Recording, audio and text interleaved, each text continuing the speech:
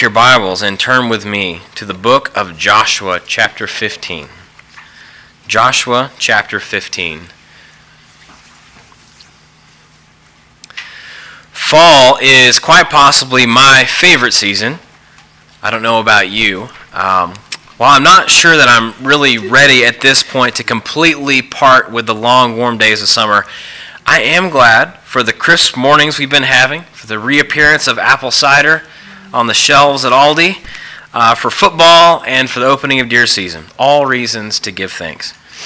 Now, already we've begun to see the woods starting to change and come alive with colors as the leaves are taking on their vibrant hues.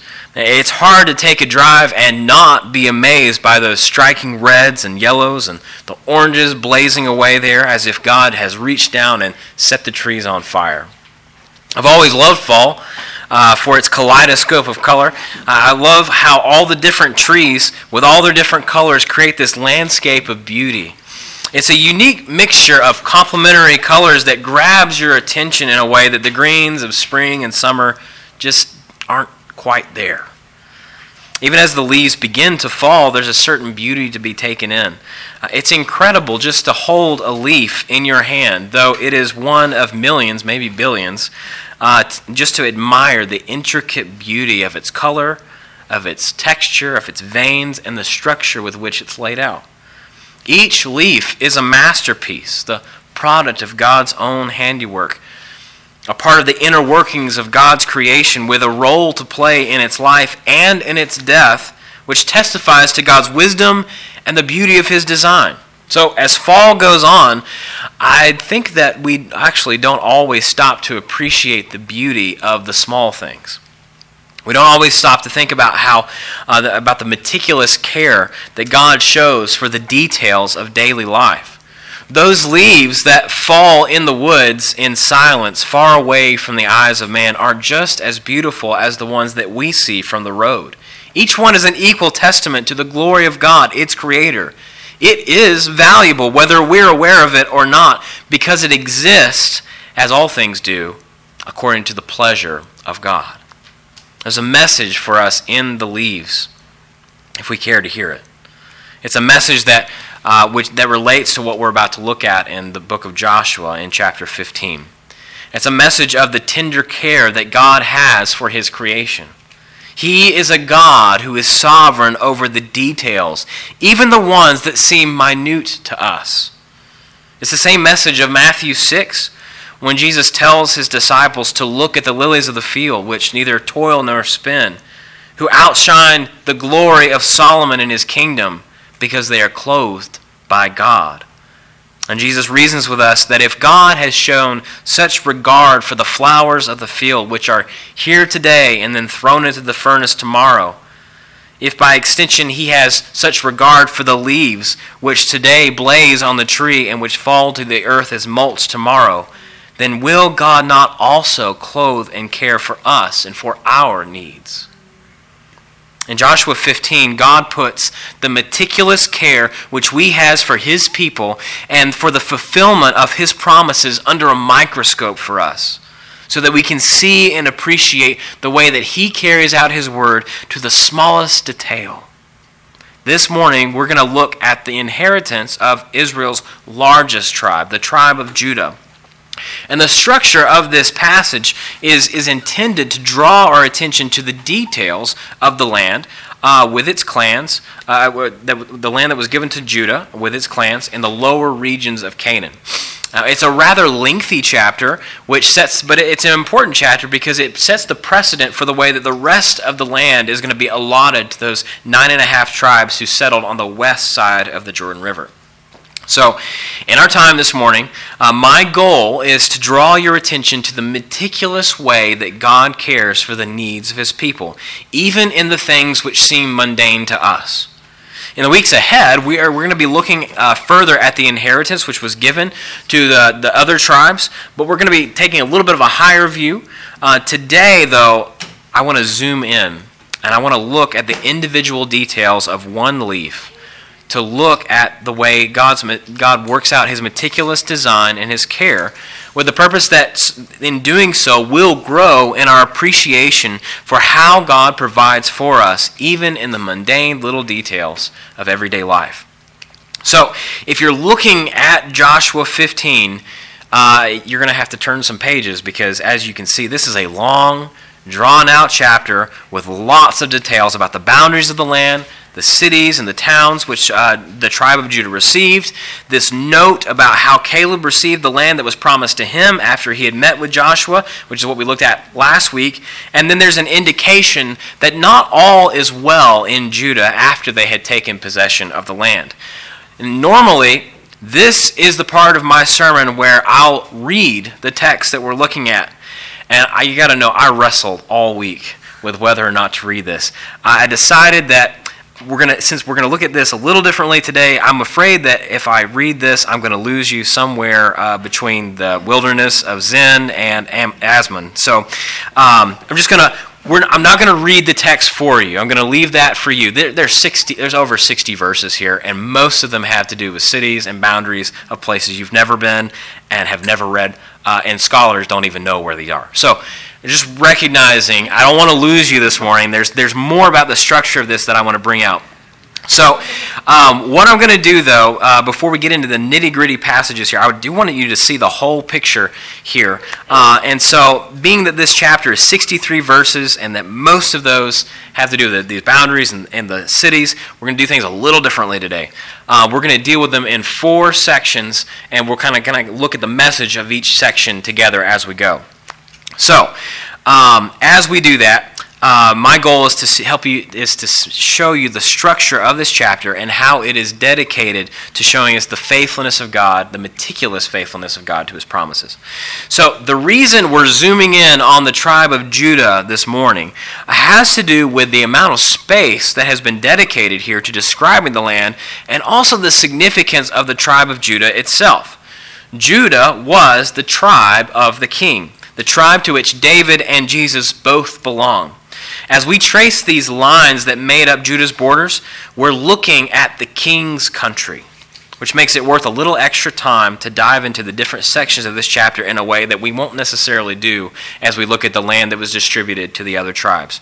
So, I want to go ahead and give you the main idea of this chapter, which we'll be looking at today, which is this. We serve a God who lovingly rules over the details of our lives.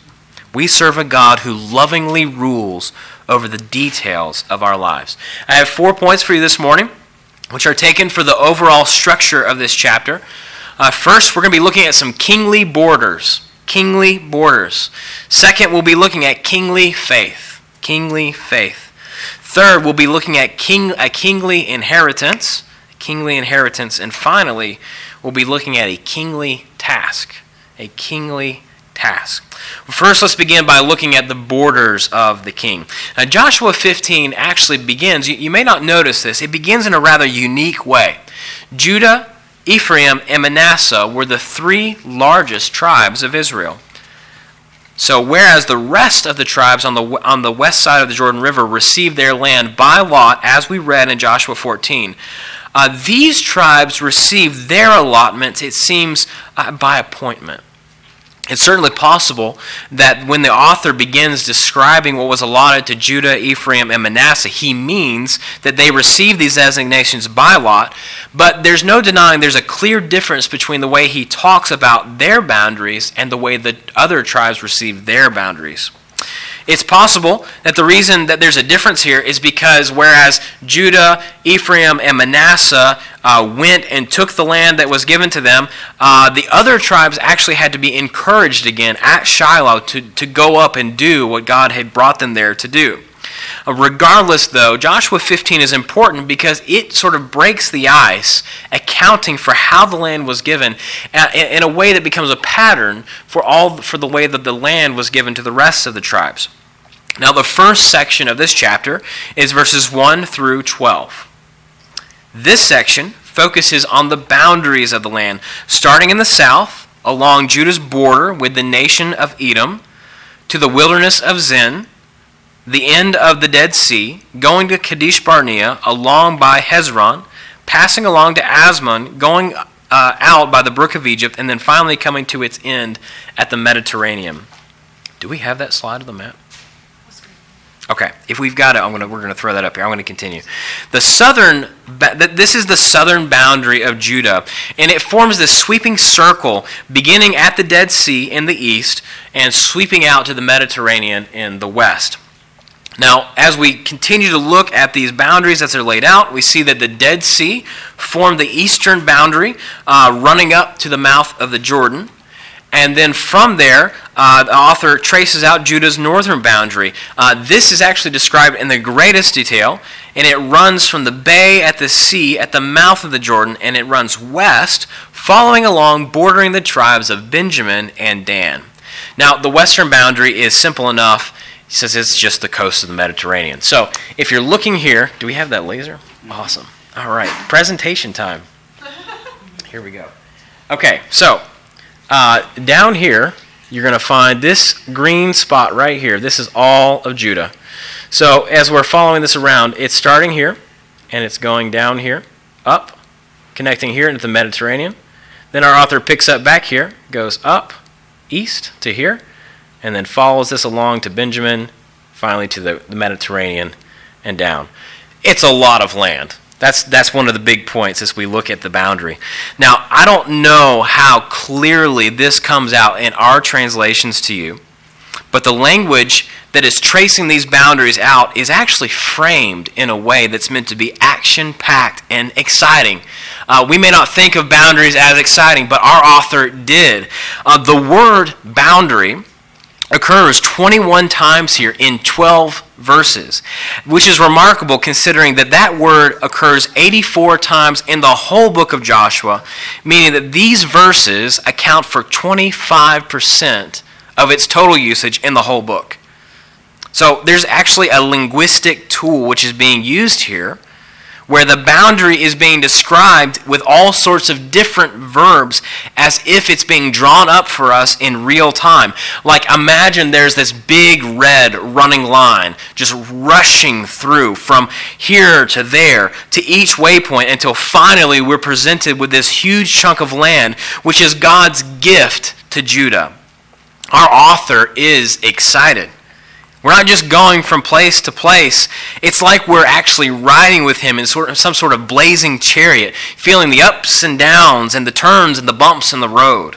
There's a visceral sense to these directions, as if we can feel the sands of the Negev down in the south between our toes, as if we can smell the saltiness of the Dead Sea and feel the breeze that is coming off the Mediterranean. You're meant to feel these boundaries. Now, this visual language is intended to trigger praise from us as the readers. What you're holding in your hands might seem mundane and difficult to connect to.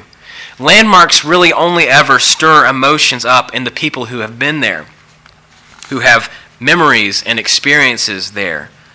Joshua 15 isn't just a list of boundaries, though it is that. No, it's also the detailed account of the generous inheritance which God gave to one tribe, the tribe of Judah, the tribe of the king. So this is a close-up description of God's good gifts. And as difficult as it may be for us to relate to the places and the landmarks that we've never been to, we must not cast this vivid account of the inheritance of the promised land to the side the way we rake leaves away when they fall into our yard. God's good gifts are never boring. God's good gifts are never boring. And I think that Joshua 15 teaches us that it's good for us to take time out of our busy schedules from time to meditate on the details of how God cares for us. If all we ever do is to think about the big picture of what God has done for us, if all we ever do is look at the forest instead of walking through it, then we'll miss the beauty of those individual moments when God has cared for us in the most unique and mundane ways. In the struggle of the daily grind, when our affections for the glory of God can tend to cool, remember to meditate on the detailed way that God has met your everyday needs.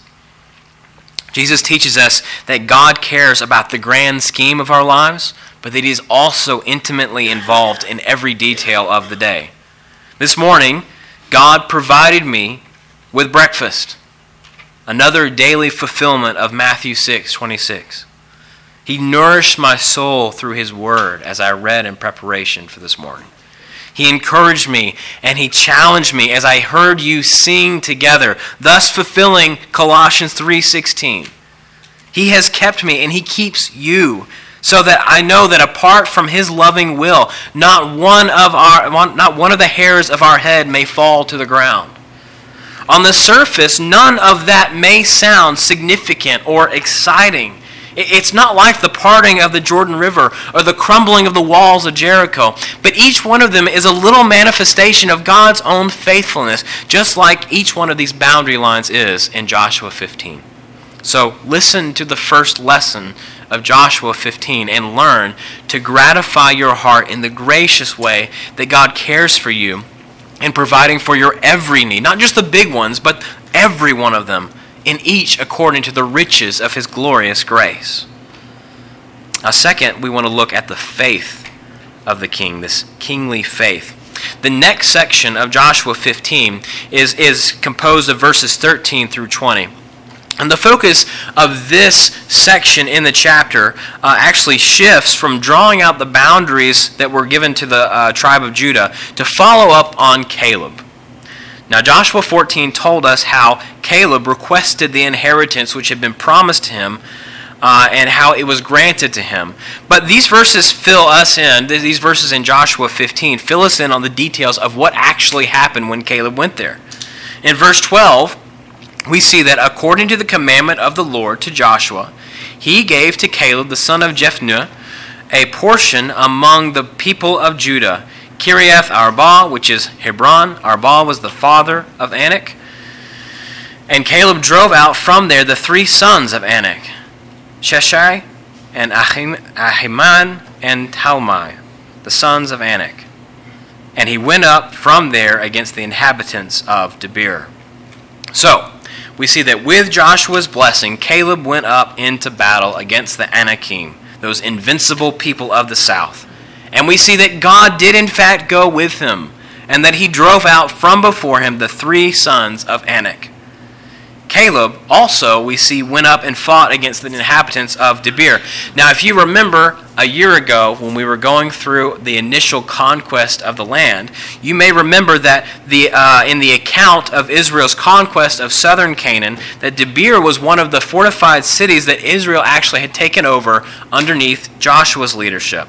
So it looks like after Israel had captured it and then left to go north to deal with the Canaanite people up there, that people had moved back into this city, and now Caleb is having to retake it. In the description of the battle that we have here in verse 16, Caleb seems to be functioning really as sort of the commander. And that only makes sense. He had the most experience. The land was promised to him. He has authority here. We see he's exercising that.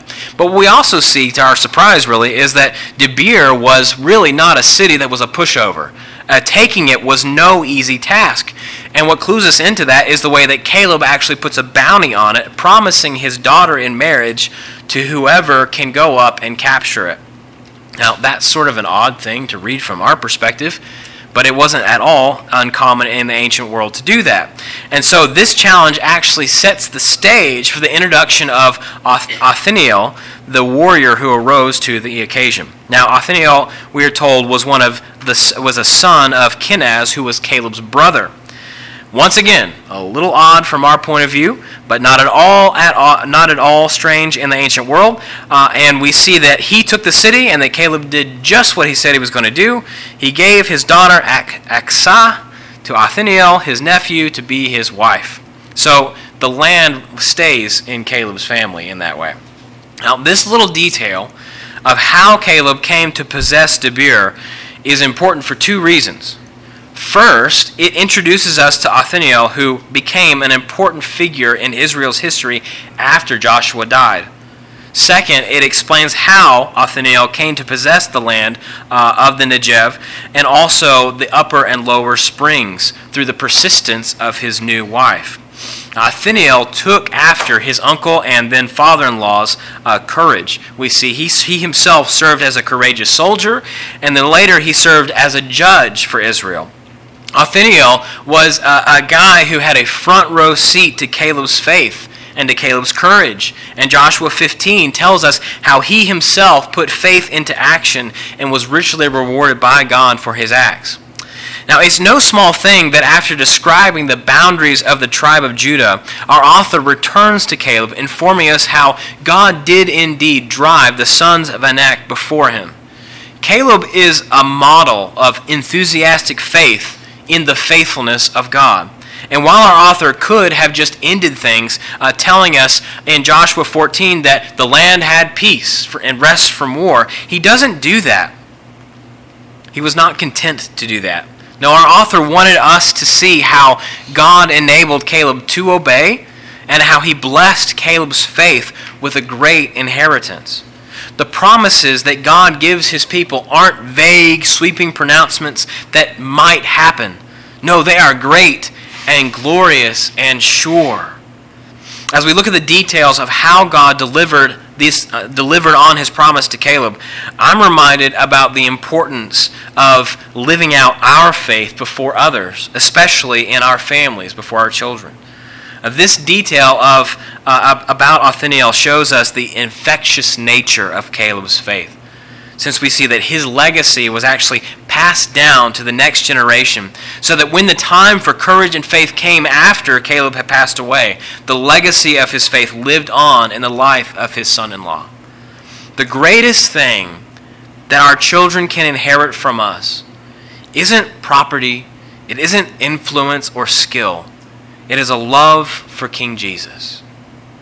Fathers, do not provoke your children to anger, Paul says in Ephesians 6:4, but bring them up in the discipline and instruction of the Lord. Teach these words diligently to your children, Deuteronomy 6:7 says. Talk of them when you sit in your house and when you walk by the way and when you lie down and when you rise. Teach your children, your nephews and nieces, your sons-in-law and your daughters-in-law about the excellencies of Christ. While we cannot will our faith to them, God has called us to model faith before them and to trust him to use that testimony according to his good pleasure. The relationship that Caleb has with his nephew and then son-in-law Othniel is a great example of what it means to model faith for the next generation. And we see how God blessed that as he used both Caleb and Othniel there. So then now we come to our third section, which is we want to look at the king's glory. So in our next section of Joshua 15, we see that our author summarizes the inheritance of the tribe of Judah, actually giving us a list of all the cities that they received. Now there are, if you look at this, there are over 115 cities which are listed here, and there are a slew of other towns and villages that aren't accounted for by name.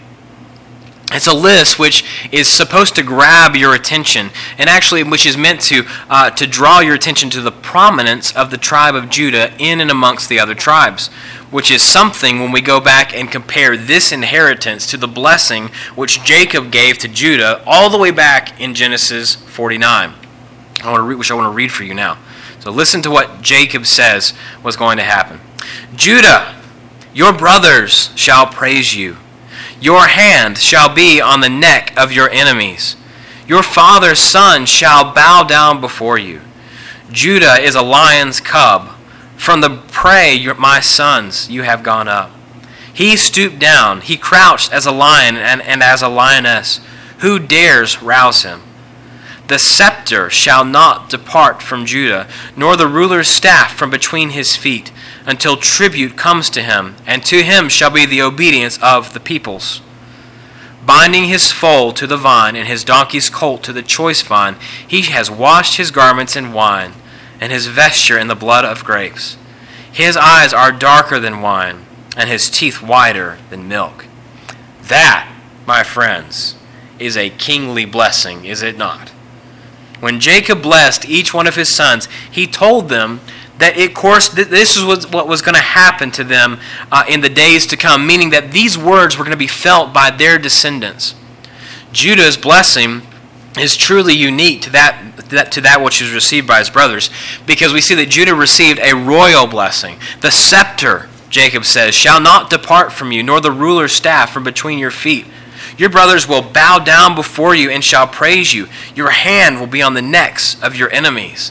Those are things that you say to a king. When this land was first given to the tribe of Judah, there was no king in Israel. As time went on, the absence of a king was felt, since the book of Judges tells us that each man did what was seemed right to him. Without a king, the people wandered from God, which is what makes Jacob's blessing to Judah so significant. From this royal tribe, we see in time that God raised up a king, a man after his own heart, a man by the name of David.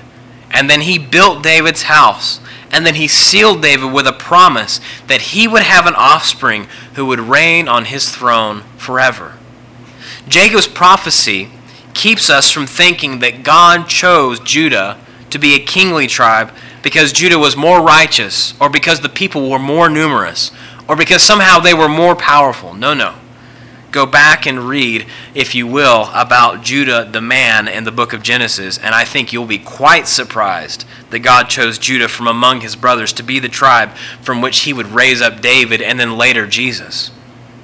Instead, as we read this list of cities which God gave to the tribe of Judah, a list which far exceeds the number of cities given to any of the other tribes, we see how God worked through Judah and in spite of Judah to accomplish his redemptive plan, thus fulfilling all that Jacob had prophesied over 450 years before this had happened. And something really to follow this list of cities as it moves from the extreme south near its boundary with Edom to the lowland, to the Philistine cities of Ekron, Ashdod, and Gaza, to the hill country which was Caleb's portion, and even to the wilderness. It's a portion which can only be described as kingly, especially when you think about how God then brought all of Israel under the shepherd staff of King David. Once again, the book of Joshua is centering our attention on the faithfulness of God in keeping all of his promises.